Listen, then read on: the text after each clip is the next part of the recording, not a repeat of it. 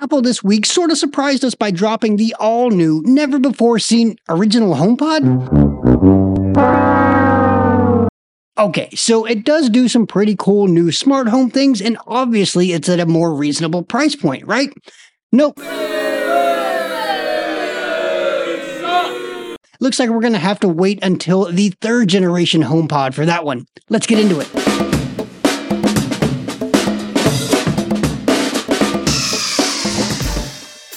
Greetings, Internet. My name is Dustin, and this is the My HomeKit Home podcast. And here we look at the smart home with an Apple home and accessibility focus. That's right, folks. We HomeKit aficionados can rejoice over the old new HomePod that Apple revealed earlier this week.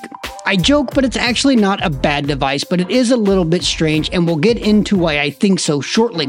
We'll also look at a couple of new, fairly unique Apple home products coming our way, and then we'll wrap up today's episode with a discussion on HomeKit product categories.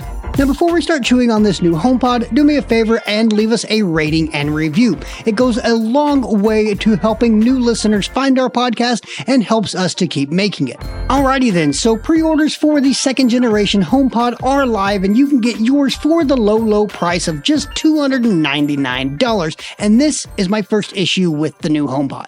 I might be completely misguided here, but it seems to me that the reason the first generation failed was because of its high price. I really do feel that more people would be receptive to the HomePod Biggie if its price point were more around the $199 or even $250 mark, and so hopefully this doesn't cause the second generation to go the way of the original. Now, in terms of the outward appearance of the new HomePod, it does seem to look exactly like the original. Obviously, I can't see the marketing photos, and often this doesn't reflect exactly what we get IRL. However, the only real difference seems to be that the top touch display on the new version extends all the way to the edges. It also comes in the same two colors as the original, except this time we get midnight instead of space gray. While apparently the marketing photos and videos make it look exactly the same, it's possible that this new midnight color does have a bluish, purplish tinge to it like the new MacBook Airs. First, the new HomePod is rocking the S7 chip, which is the same SoC that we see in the Apple Watch. Now, this should be a bit faster than the S5 chip, which is used in the HomePod Mini. It'll be interesting to see how it stacks up against the original HomePod, which uses the A-series chip from the iPhone. Now, according to Apple, they've redesigned the acoustics, and I really have no doubt that it'll sound pretty good, but it does have 2 fewer tweeters and 2 fewer microphones than the original version. So we'll have to see if these new changes make a difference against the original HomePod, or if Apple was able to make up for it with their computational audio. While Apple did yank some things out of the smart speaker, they added or are at least taking advantage of some other components. First, the new HomePod is capable of scanning and recognizing smoke and CO alarms in your home and sending you notifications to your other Apple devices anywhere in the world. This is something I've wanted for a long while, and it's nice to finally see it. Hopefully they'll expand upon this in the future, recognizing other abnormal sounds like glass breaking, dogs barking, or even babies crying. Apple has also added or has given access to the HomePod's temperature and humidity sensors. Again, this is a really nice addition and does bring some added value to this smart home essential. Unfortunately, and it kind of makes sense, Apple does state that these sensors can become unreliable when using the HomePod for its primary purpose over an undefined extended period of time. Apple also touted that the new HomePod supports Matter, though they didn't mention, at least in the press release anyway, that it also has a Thread border router. And this brings me to another strange thing that I noticed, at least in the marketing material. As far as I can tell, aside from the sound recognition and beefed up SoC and obvious audio experience, there aren't a ton of differences between the Biggie and the Mini. Now, don't get me wrong, it's great to see a larger HomePod again, and it's not a bad option for your smart home, but if you already have some of the originals or even some of the Minis, I don't see this as really being one of those upgrade situations. This especially since one of its more touted features, the climate sensors, will be exposed to HomePod Minis in iOS 16.3, along with the second attempt at the revamped HomeKit architecture. Now, I'm still undecided as to whether I'll actually pick one up since I don't have a room that needs a HomePod and all of my Minis and originals are working just fine. Now, with all this being said, it does look like our existing HomePods will also be getting some new features, with the HomePod Mini having its temperature and humidity sensors exposed to HomeKit, as well as some remastered ambient sounds, which will now be able to be added to HomeKit scenes and automations. I'm super excited to check this out, and I'll probably end up making a video on it, so stay tuned for that. Like I said, you can order yours now for $2.99 in the US, and they should show up at your home and in store on February 3rd. Okay, so now on to something maybe a little bit more interesting, and that's Yale's all-new HomeKit-enabled Smart Safe. What's that? You didn't think that there was a product category for smart safes in HomeKit? Well, there's not. It actually shows up in HomeKit as just your standard lock. On paper, it seems like a pretty nice safe with a whole slew of anti-theft hardware features and 2FA and biometric authentication on the software side. I really like the idea of a HomeKit-enabled safe, and even more like to see unique integrations of standard HomeKit product categories, but there are a few things, again on paper, that make me a bit hesitant about this smart safe. First, it's not fire nor water resistant. Sure, it's got a bunch of features that keep unwanted people from getting into it, but I would have liked to have seen at least fire resistance added to it, especially for the price, and that's my second concern. Coming in at a hefty $299, it's not exactly an inexpensive investment. Again, I say these things without actually having tested it, so there's that.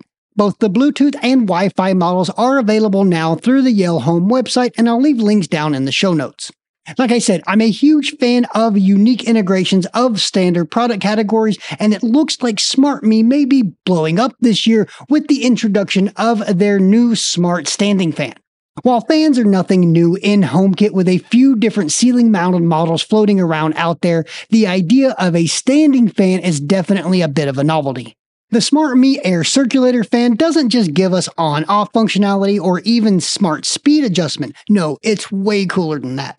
Not only does it oscillate horizontally, which is usually the case for most standing fans, it also pushes air around vertically, seemingly creating a full room cooling solution. If that weren't breezy enough for you, the fan can be moved to just about any area of your home thanks to the onboard rechargeable battery. It will also supposedly come with its own remote control for the not-so-HomeKit enthused people in your life. While availability is still unknown at this point, it looks like it'll come in at around $250 when and if it actually hits the market. I will definitely be keeping my eye on this one, especially considering that it's the middle of the winter and I'm still having to use my AC. These two new products from Yale and SmartMe are a prime example of manufacturers taking smart home devices a step further. Someone else who also takes things a step further is ExpressVPN when it comes to your online privacy and security. Regardless of what it is you use the internet for, you should be in charge of who can and cannot see that, and ExpressVPN has got your back here. With 256-bit AES encryption and a strict no-log policy, ExpressVPN locks down your browsing whether you're at home or out and about on public Wi-Fi networks. They've also got you covered on just about any device, and with more than 500 servers in nearly 100 countries, you can stream all sorts of content from all corners of the globe. I've been protecting my own internet surfing with ExpressVPN for years now and recommended it even before they became a partner. And now you, as a My HomeKit Home podcast listener, can get 3 free months of ExpressVPN by going to expressvpn.com/myhomekithome. Lock down your internet browsing and unlock a world of streaming content. Head over to expressvpn.com/myhomekithome for more information. So honestly, it's been a hot minute since we've gotten new product categories in HomeKit. Matter will soon change all of that, but for now, we have to rely on the ingenuity of manufacturers to use existing services and characteristics in non-standard ways. The first instance that I can think of this happening was with VocalLink's Flowerbud Smart Essential Oil Diffuser. Oil diffusers are not a product category in HomeKit, but humidifiers are, and VocalLink jumped on that to great success. Another example of this is with smart lamps. Lamps aren't necessarily a supported HomeKit product category in and of themselves, but lights are, and manufacturers have created some pretty interesting applications, from Santala's desk lamp, which has a built-in Qi charger, to VocalLink's floor lamp, which is essentially an RGB IC light strip enveloped in a light diffuser. Air conditioners themselves also aren't product categories in HomeKit, but thermostats are, and GE built that into their line of smart AC window units, which is pretty ingenious if you ask me. I've often wondered why device makers aren't doing more of this, especially when it comes to fans. Why aren't there HomeKit-enabled desk and floor fans? Hunter makes a number of ceiling fans that work in Apple Home, and they do seem pretty decent if a bit pricey, so why not add this functionality to something that's a little bit more portable? The only thing that I can come up with is that the necessary investment in R&D outweighs the potential ROI. GE is the only manufacturer that I'm aware of who's putting thermostats into standalone AC units. Hunter is the only one that I'm aware of who's adding HomeKit functionality to ceiling fans. These are two huge companies that can afford to take the financial risk and the potential hit. I'm also pretty sure that it's not an issue of consumer demand since there are a number of aftermarket smart IR blasters that can control ACs and fans, though I'm pretty sure that people aren't exactly clamoring for connected mini splits and desk fans. The interweb is full of examples of genius thinkers and makers adapting off-the-shelf HomeKit accessories to do things that they weren't initially intended to. Apple themselves even acknowledged this a few years back, opening up the platform to hobbyists and weekend tinkers. There's obviously a lot that goes into the development and maintenance of a smart home product, and I'm sure that there are aspects that I can't even fathom, but I can't help but think that there's still a significant amount of wiggle room when it comes to cleverness in these devices. I say this not as an engineer nor developer, but we do see these cases all over the place. Whether it on the software end of the spectrum with Aaron Pierce's amazing suite of HomeKit apps, or with the seemingly now defunct KooGeek Smart Padlock, or Maris Smart Outdoor Dimmer plug on the hardware end, there's still a lot of room to explore even with the limited platform resources within HomeKit. Matter will definitely expand the types of devices that are admitted to the platform, and this is 100% welcome, but I can't help but think that device makers can squeeze a bit more out of what's already on the table, and I hope that other manufacturers continue to follow in the footsteps of the ones that are already doing so. Well, that's about all I have for today's episode. If you enjoyed it, let us know by leaving us a rating and review.